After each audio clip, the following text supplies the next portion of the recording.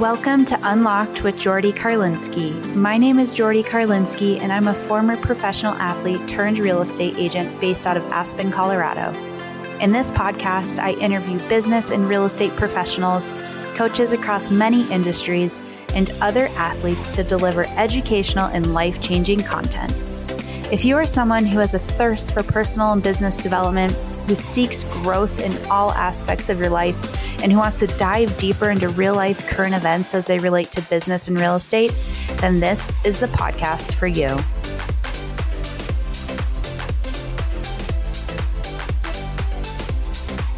Welcome to episode number 6 of Unlocked with Jordy Karlinski. I am your host, Jordy, and if you are new to the show, first off, thank you so much for tuning in. Your support means the world to me. And secondly, please do go visit episode number 1 of my podcast. I think that'll give you a bit of insight into my backstory and who I am and how the heck I got here to be a podcast host and a full-time real estate agent. So I highly recommend revisiting episode number 1 if you haven't already. But to get back to episode number 6, we talk about all things commercial real estate. With consumer behaviors shifting due to the pandemic, work from home, takeout, and minimizing time spent indoors and around other people, does the outlook look good for commercial real estate? Not only does Drew Isaac, my guest, answer these questions and so much more on the current state of commercial real estate, he also gives great insight into investing in commercial real estate, the different risk factors involved, the hot new markets across the nation, and what some of the better investment opportunities are now in the midst of a pandemic. I found this episode very fascinating, and I hope you do too. To introduce my guest, Drew Isaac, he is a Senior Vice President, Investments and Senior Director of the Net Leased Properties Group and National Retail Group based out of Marcus & Millichap's Denver office. Drew leads a team of highly qualified professionals focused exclusively on the sale, acquisition, financing, research, and advisory services of retail and net leased investment real estate assets throughout the United States. Drew offers his clients a unique national perspective combined with a deep depth of deal experience. Drew has received numerous awards and recognitions during his time with Marcus & Millichap, including Sales Recognition Awards and National Achievement Awards for many years. He has been the Denver's top investment broker of net leased properties from 2010 to 2018 and the Denver Broker of the Year Award in 2015, 2017, and 2019. Drew is annually recognized by the Denver Business Journal and the Denver Metro Commercial Association of Realtors annual Heavy Hitters list. I'm very pleased to welcome my guest, Drew Isaac, to the show.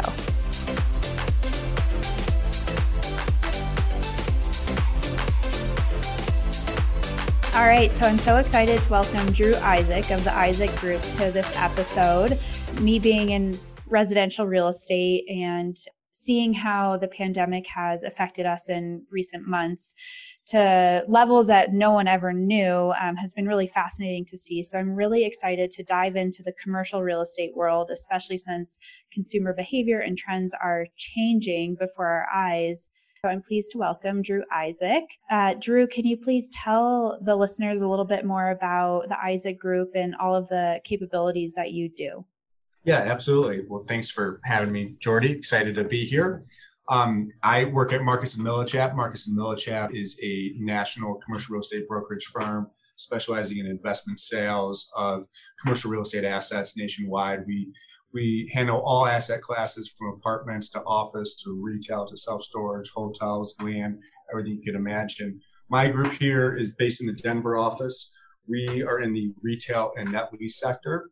And so we sell primarily retail properties, everything ranging from your smaller single-tenant net lease properties like a 7-Eleven, a Chase Bank, a Walgreens, Starbucks, fast food, up to your grocery-anchored shopping centers. And so I've got a team of 8 investment professionals here, and we do deals not just only in Colorado, but across the country, but with a primary focus on the Rocky Mountain region.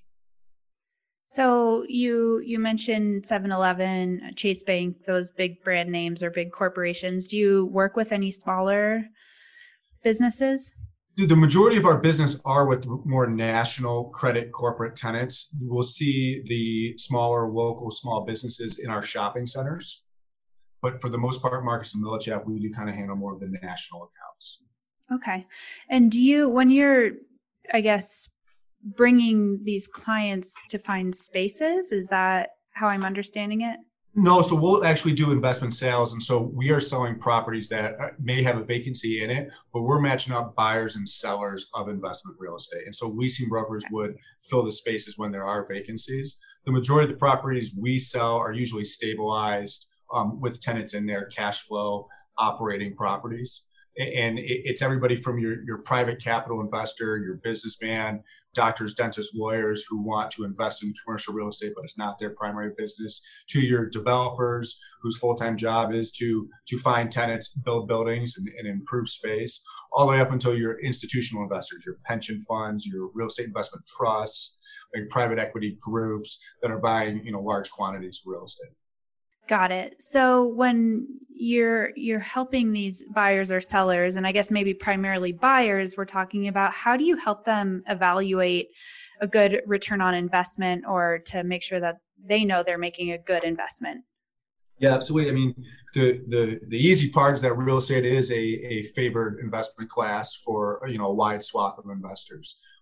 And when selling stabilized cash flow properties, it's really the income and the durability of that income stream that the property generates that's going to drive values. And so when analyzing a property, it's kind of the first thing you look at is you look at the historical profit and loss and see what the income has been historically and projected going forward. The real challenge, especially these days, is projecting that income forward and the durability of that income stream. With so much change going on, you have to make a number of assumptions as to who's going to stay, where rents are going to go, where expenses are going to go. And we spend a large part of our analysis looking at that. Okay.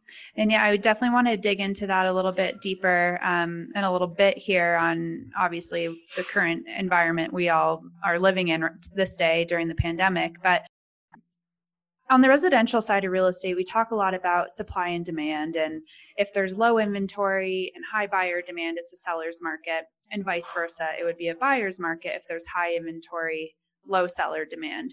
Is that the same? Can it be relatable to commercial real estate as well? Yeah, absolutely. And I think similar to residential, we've been on a 10-year bull run here where very strong demand and limited supply. And so prices have been historically high for 10 years now, each year more than the last. I think a lot of investors out there were thinking that with the pandemic and all the complications associated with it, that there would be distress in the commercial real estate sector, and you start to see prices soften. Same thing in the 2008, 2009 downturn. There was a lot of distressed funds, and folks really kind of reference back to the RTC days of the 90s when the government took over troubled assets and then sold them at fire sale prices. In 2008, 2009, the lenders kicked the can down the road. There wasn't as much distress as everyone was expecting. I think that's even more the case on this come around. I think everyone has empathy for the situation. It's certainly unprecedented, as has been said many times. And so in both investors and lenders seem to be working out their problems rather than cutting bait. And so we actually have not seen prices really soften at all across the board. Transactions are down. The amount of volume is down. A lot of folks are waiting to work through issues before transacting. But the transactions that are occurring are really at similar pricing as to where it was pre-pandemic. So still really good demand, probably less supply, which is affecting transaction volume more than it is asset values. Got it. And I would say that echoes what we're seeing in the Roaring Fork Valley with residential real estate, and I'd imagine many parts of the country as well, with high demand and low inventory. When it comes to Denver specifically, over the years, how have you seen it evolve in terms of larger businesses moving to Denver? Is it a primary market? Are people wanting to be in Denver these days? The growth in Denver, as I'm sure you've seen as well, has just been remarkable. I've been here 17 years now and never expected it to take off the way that it did. Denver used to be certainly a secondary market and was, not on the radar of a lot of the institutional, especially the international capital and the coastal capital. It depends on how you define primary term or primary market. It's certainly rising up. It's not as the same level Class A as the coastal markets of New York, Washington D.C., Miami, Los Angeles, San Francisco, Seattle. But as far as being a market that's in the middle of the country and stocking up against everyone else, Denver's right up there now, and it's on the radar of a lot of institutional and international investors. Why do you think that is? The population growth, and I think the quality of the population growth. I mean, you can see the amount of young people and college-educated folks that move here for the quality of life. That's really driven employers to move here and to hire here and to relocate here, which has driven apartment developers to build apartments here. And so it's all kind of come together at the right time in the right place to create a really, desirable environment for investment. And do you think the proximity to the mountains has anything to do with it as well? I think it does from a quality of life perspective, Yeah. And I think that trend will continue. I mean, I'm sure you're seeing it up in the Roaring Fork Valley, the folks coming from San Francisco and New York and more metropolitan areas, looking for that outdoor lifestyle and the ability to, enjoy the outdoors and recreate. And so I think that population trend will continue for Denver, which will benefit all sectors. Yeah, absolutely. So in terms of I think you touched a little bit on international brands or businesses. Are you seeing them move into Denver? Yeah, that's certainly one of the major changes in this last cycle, call it the last 5 to 7 years. But before that cycle, you never really saw international investors coming in and buying office buildings in downtown. Certainly that is the case now. If you look at some of the bigger trades, it's your larger, international pension funds or investment groups are coming in and purchasing core Colorado assets. And that drives pricing across the board. And so it's no longer just a domestic market. There are a lot of investors that have Denver on their radar and are targeting investments here. That's super interesting. And I know you also work across the nation. What other cities are big international investing options? Yeah, the coastal cities have always been on the radar of institutional investors. I think if you follow the population trends, investment trends follow there. And so we see a lot of investor appetite for Texas, growing business down there, state income tax free. Florida, Arizona is doing very well right now. Nevada, Utah, and Idaho are very strong markets as well. And I think it's surprising to some folks if you look at Nebraska, incredibly low unemployment, good earnings, and really actually a very stable investment environment. And so I think the whole country as a whole, has been doing very well, and I think that trend will continue. That's super fascinating. Those, I don't know much about the international investing world, but in commercial real estate. And I wouldn't have guessed that those states would have been where they choose, but it makes a lot of sense from what you're saying. So you gave a good overview of where Denver's been the past 10 years, leading up to 2020, and more specifically, what was happening early 2020 when COVID had already hit the international countries, and globally it had hit, and it wasn't super prevalent on the US shores yet. What were your initial thoughts when you first started hearing about COVID, and were you nervous? What were you thinking? Yeah, I think, I'm not sure how it was up in the mountains, but down here, what surprised me was how quickly it hit. I can't remember the exact day where, we went home on a Friday, and even the attitude then was, wow, this is, interesting, but is it really going to affect us? And then we didn't go back to work on Monday. It really seemed to happen over the weekend where everything just shut down. Certainly, an unprecedented challenge. I think everyone was just trying to figure out, what do we do? And so what you saw right out of the gate, which was companies go into cash preservation mode. And so, being shut down, you have all these obligations that are out there. Tenants are obligated to pay rent, landlords are obligated to pay their lenders. And without knowing the length of the shutdown, very quickly, folks just started hoarding cash, and tenants just stopped paying rent out of the necessity to just, hey, let's conserve our cash flow because we don't know how long we're going to be without operating revenue. And that caused landlords to say, hey, do I have to make my loan payments? And so there was this almost freezing or lack of contract law at the beginning of this thing that I think was really surprising, and no one really knew how to navigate that. Do you go the legal route and put your tenant in default and try to pursue that? Well, the courts weren't open. You didn't know when the courts were going to be open, and also not an empathetic approach to doing so. So I think there was that panic at the beginning as to, what do we do? And I think the real challenge was nobody knew how long it would last for. And so April, May, there was a lot of that. I think kind of in June, July, we all got a handle of, hey, there is an end to this thing, and kind of put the genie back in the bottle and let's get back into conformance with our contractual obligations. And there's been a number of modifications that have taken place, but at least it's with a goal of getting back to everyone moving forward in the same direction. What are some of those modifications that are in place? So a lot of tenants ask for rent relief, which is understandable when you're closed down. The flip side of the argument is, the landlords have to make their debt payments. And so what was really, I think, beneficial and surprising, and I think 0809 taught us all a lot of lessons that I think were employed in this pandemic, in that lenders almost across the board, very quickly agreed to defer principal and interest payments on commercial loans, usually for 90 days.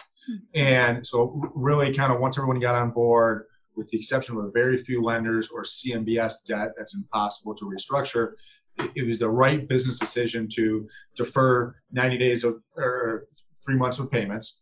And that gave the flexibility to landlords to pass on some rent relief to their tenants. Once the original panic was calmed down, a lot of landlords then thought, and tenants thought, hey, how can we, if we're going to just, forgive some rent for a little bit here, how can we modify the lease that's a win-win for everyone? And so a lot of folks either lowered their rent, but in exchange, they maybe got longer lease terms, or if there was some cleanup item contractually that they had been looking for, this was the opportunity to redo their lease. The Panera Bread real estate manager really kind of crystallized it for me. It was an asset that was actually a performing asset. It had a drive-through, so it was open, it was doing well. It really wasn't affected by the pandemic, but all these tenants had reached out to all their landlords to kind of restructure all their leases. And I said, well, why are we even talking about this? I mean, this store is doing well. Well, what do we need to do here? And he said, Drew, you're right. The store is doing well, but I'm doing 7 years of lease renewal work in 3 months. I've got my CEO's attention on our entire portfolio. And so even though there's not a need to do something here, if there's a win-win we can put together, this is the time to do it because we're just approving deals. And we put together a deal that made sense for everyone. And I think a lot of that in June, July, August, the conversations were more, how can we put together a mutually beneficial structure here to going forward rather than just how do we stem the bleeding, which it was in April and May. Yeah. Well, it sounds awesome that it seems like there was a bit of a mutual agreement between parties, whether it's the landlord and the tenant and you, to help bring a mutual decision together so both people can benefit and, won't be out of business. I know here we some of the local businesses have been affected and some of the restaurants, and whether that was because landlords weren't willing to work with the tenants or what, I'm sure there's a lot of factors that go into it. But what's been interesting to me in speaking to the local mom and pop retailers, going into a recession or troubled times, as a shopping center owner or investor, you would think that the more Class A, more credit tenants that you have, the better off you are in worse times. I mean, that's why these properties trade at a premium. I'm in the institutional property group here at Marcus and Millichap, and there's one group in every market, and we that sell shopping centers, and we hop on a phone call, usually monthly, but during the pandemic, we moved into a weekly Friday call. And one of the things we were tracking to begin with was rent collections and just what our clients were telling us about what percent of their rent owed that month were they collecting from their tenants. And what was really surprising to me was Class A, your best of the best shopping centers with your Lululemon tenants and your, the roster that you want, rent collections were about 40-45%. If you look at your C class, maybe more tertiary, with all mom and pop local tenants, small businesses, rent collections were 70-80%. Wow. The small businesses seem to, almost operate better than the national tenants that maybe took advantage of the situation a little bit. A small business will do everything they can to keep the doors open and to get creative and to make things work. And that trend I did not expect. And I wonder how that affects it going forward. I mean, if you're paying a premium for credit tenants, but they don't, honor their obligations when they don't have to, what's the point of the premium? And I think hopefully that will result in, more investor appetite for mom and pops. And I know there's a lot of challenges out there right now, but the ones that make it through to the other end will be in good shape.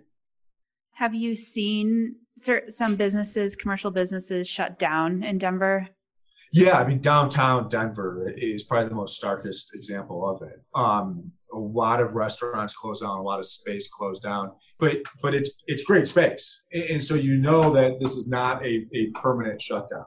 Right. I think more on the suburban tertiary market, a Golden Corral client said to me, operates a couple hundred Golden Corrals across the country, and said, I said, how's business? I mean, I was, worried about him. I mean, the buffet concept is not desirable in a pandemic. It's an older clientele. And so certainly out of all the restaurant brands, Golden Corral got hit the hardest. He said, Drew, look, sales may not come back to where they were. Sales may come back to 90% of where they were pre-pandemic.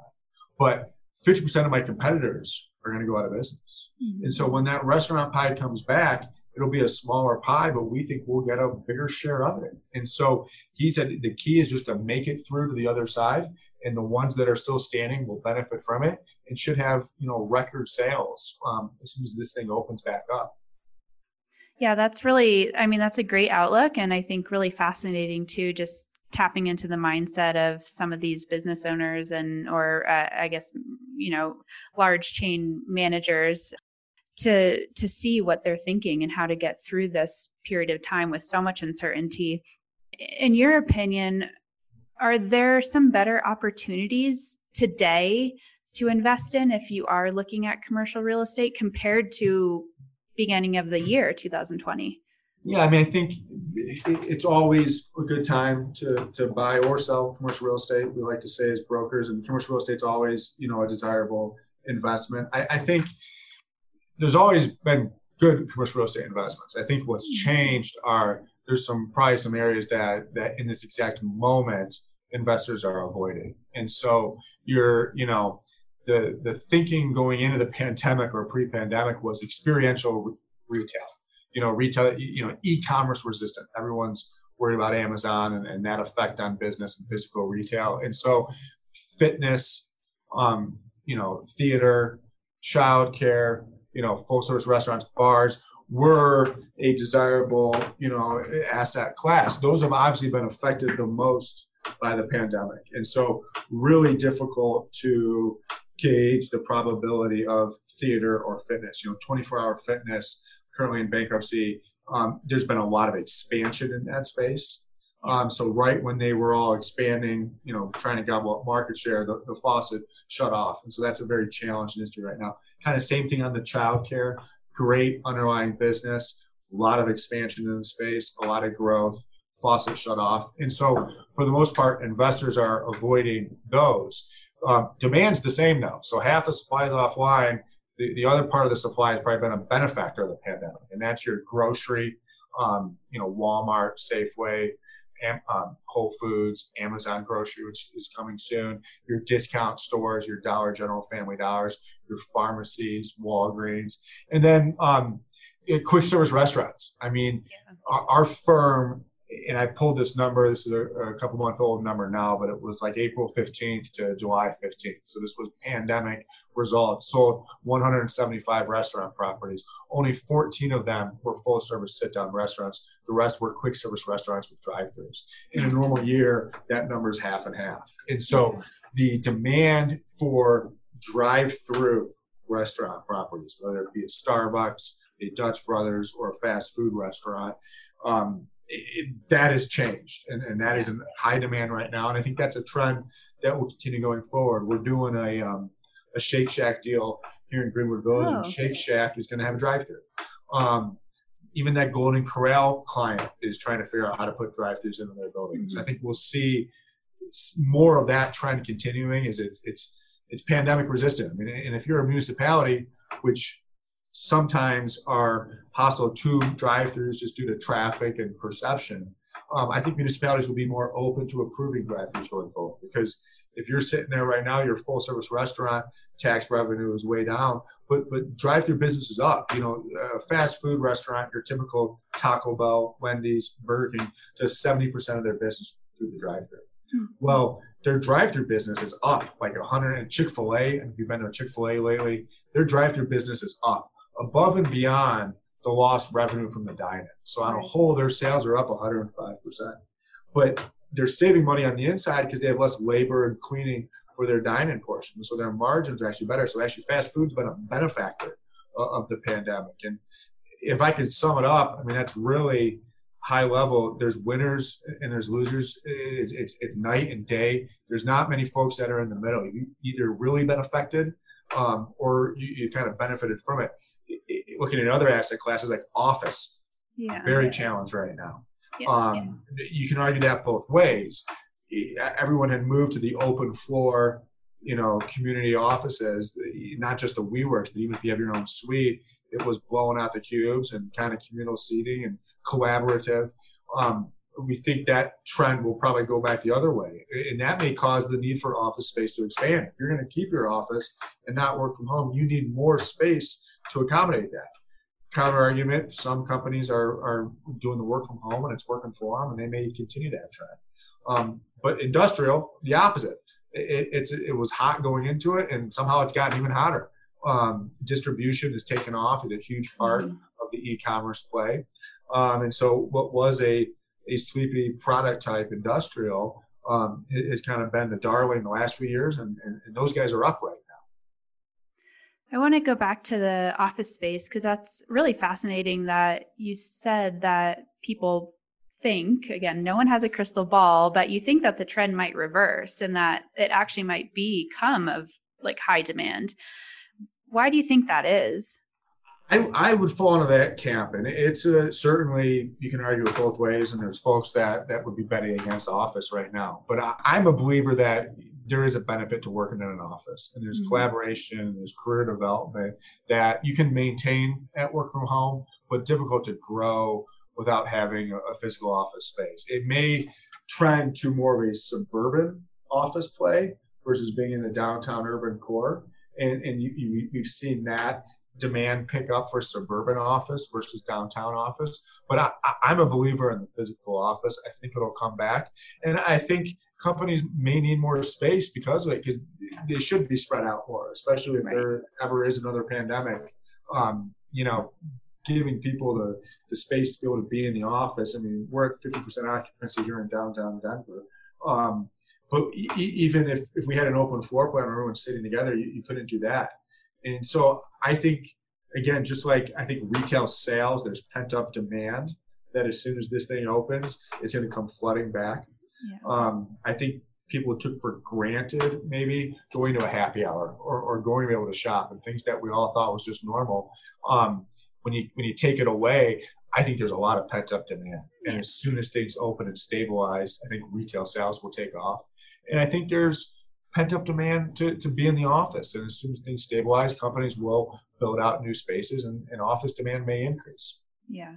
And I would agree with that because I think, just speaking from personal experience, I really missed working from the office and having that routine. And, don't get me wrong, being at home is wonderful, but there's definitely something to coming into an office every day, seeing your colleagues, being a part of the company's culture that I think is really important. And I do believe also that there is pent up demand. And then as soon as that company allows their workers to go back into the office or retail shops to reopen, I do also think that things will skyrocket. I mean, we're seeing it. We saw it with showings, for example, within residential real estate. Once showings were allowed in May, the real estate market just took off to levels we never expected. And, we did see this V-shaped recovery with a significant downturn and then a significant increase. And is that also what you think is going to happen in Denver across kind of all commercial sectors?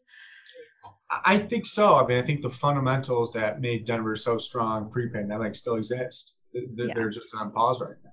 And so that seems to be the general consensus for most investors. And so it's just kind of a waiting game for that to happen. But it was really hot beforehand. So you can't say that it's, going to be dramatically different. And I've been saying for years, how much better can it get? It keeps getting better. And so I think incrementally it will continue to do that.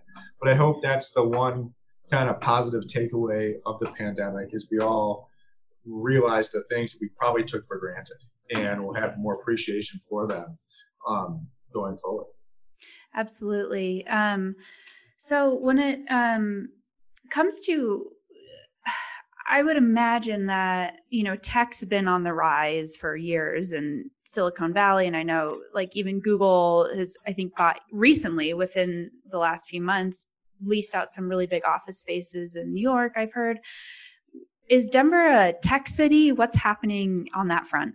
You are seeing more tech companies move. I mean, I think the population here is highly educated. It's younger. It matches the culture that they're looking for. I think you see a lot of companies having their maybe not their corporate headquarters here, but opening a second office here. Boulder, certainly a major tech hub. The 36 corridor between Denver and Boulder is one of the least susceptible to natural disaster areas in the country. And so from a tornado, a hurricane, an earthquake, that corridor right there apparently has the least risk for natural disaster. So that's why you see a lot of data centers and high-tech infrastructure being built on that corridor, combined with, the highly educated workforce in Boulder. And so, I think we'll continue to see tech jobs move here. And San Francisco, office space has really been hit hard. And so you see a lot of companies downsizing there. And when you don't have to live, if you can work from home and you don't have to pay San Francisco rents, you see a lot of those employees leaving and living in other parts of the country, whether it's Austin or Denver. And so, I do think tech will continue to move here and spread out from the hub of Silicon Valley. Do you think that with maybe some of these larger companies downsizing, do you think that they'll break into the communal workspace offices like a WeWork, which is obviously no longer, but...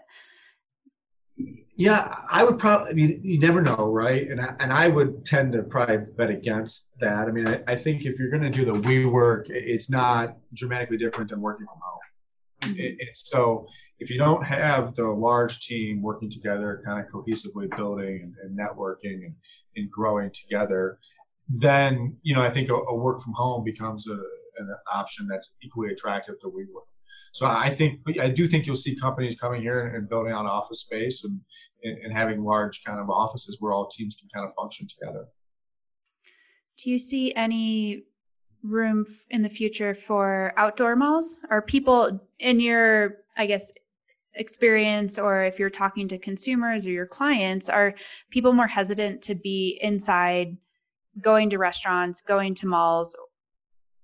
I think so, certainly right now. And then the $1 million question is, what's the psychological effect of that, right, once everything does open up? And so there's been that trend to kind of more outdoor lifestyle centers for a while now. I think, but even pre-pandemic, 2019 was the first year that no indoor mall was built in the United States of America, no new indoor mall.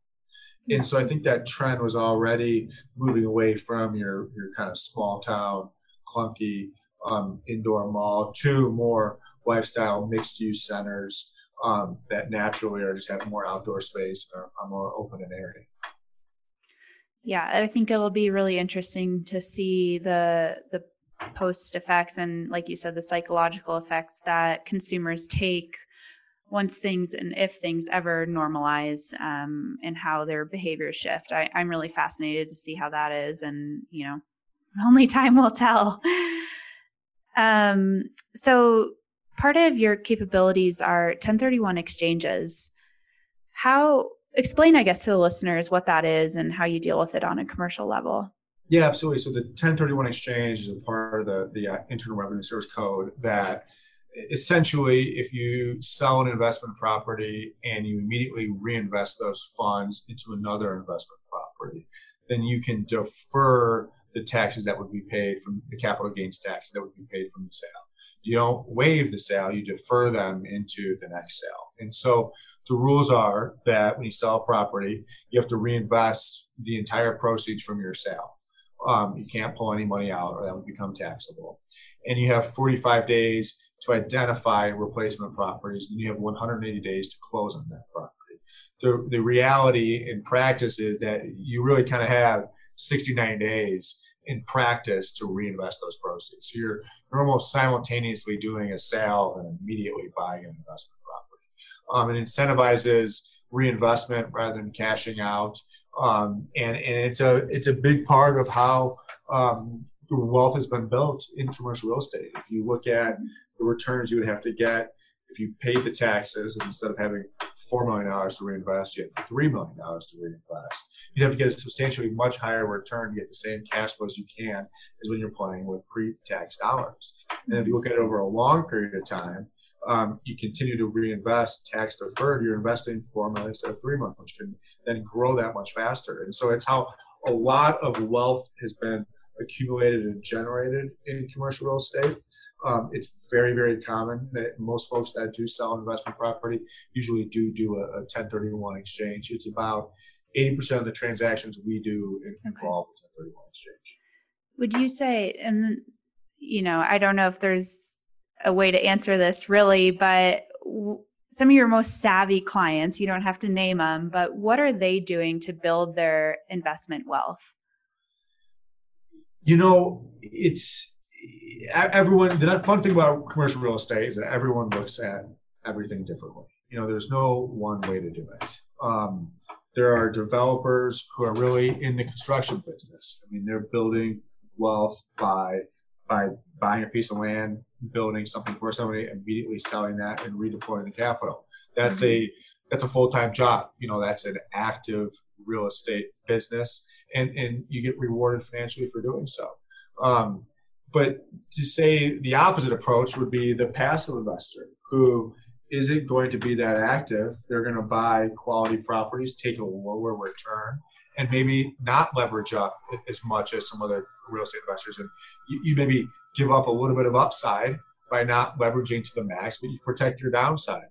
And you can make everything that's just as savvy as the guy that's out there, making the most amount of money, especially when the market cycles like this. And so there's no one way to do it. There's no one right strategy. Everyone can line up a strategy that makes sense for them. But for the most part, commercial real estate has been a great investment for most folks who invest in it. And I think will continue to be a favored investment class going forward. Absolutely. And, I guess maybe a better question would have been, do you have certain clients that are willing to take on greater risk for a greater reward? Absolutely. And it's just a matter of your profile. I mean, there are girls with a very large appetite for risk. And there's no risk, without reward. There's no reward without risk. It's a direct correlation. The guys that are making the most money, they're taking the most risk, and you can lose that money as much as you can make it. And then there's folks that take a more conservative approach, and they're going to make less money, but they're going to have the risk of losing less money. And it really just comes down to what your risk profile is, what your global investment portfolio looks like, and really kind of what your investment goals are. Most folks fall into the more conservative camp and don't need to make enough money to buy a private jet. They want to make enough money to fly first class. Yeah. But then there are some folks that want to roll the dice, and if you do it right, you can get that private jet.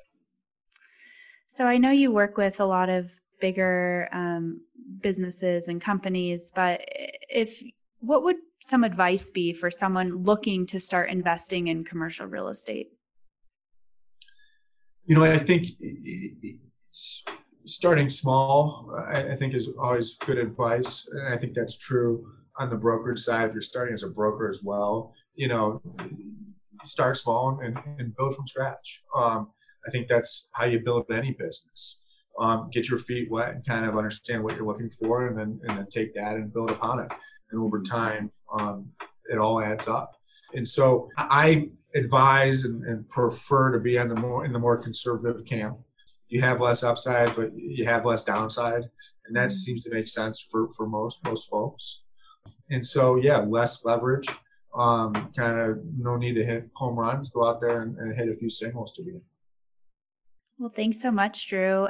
Where can people connect with you and get in touch if they have any questions or want to get into commercial real estate? Yeah, we're marcusmillichap.com. We're out there on the internet. We've got a team of 8 here. We answer our phones. We spend a lot of time in the office, and so call or email or track us down on the internet. Awesome. And I will link everything in the podcast description and the show notes below. Thank you so much for your time. This was super insightful and a great conversation, and we'll talk to you soon. Thanks, Jordy. Take care. Thanks for listening, and I hope you enjoyed that episode. If you liked the episode and the show, please be sure to rate, review, and subscribe to this podcast and share it with friends. As a new podcast, this is the best way you can support the show. To see more about each episode or to connect with me, head on over to my Instagram page @Jordy Karlinski.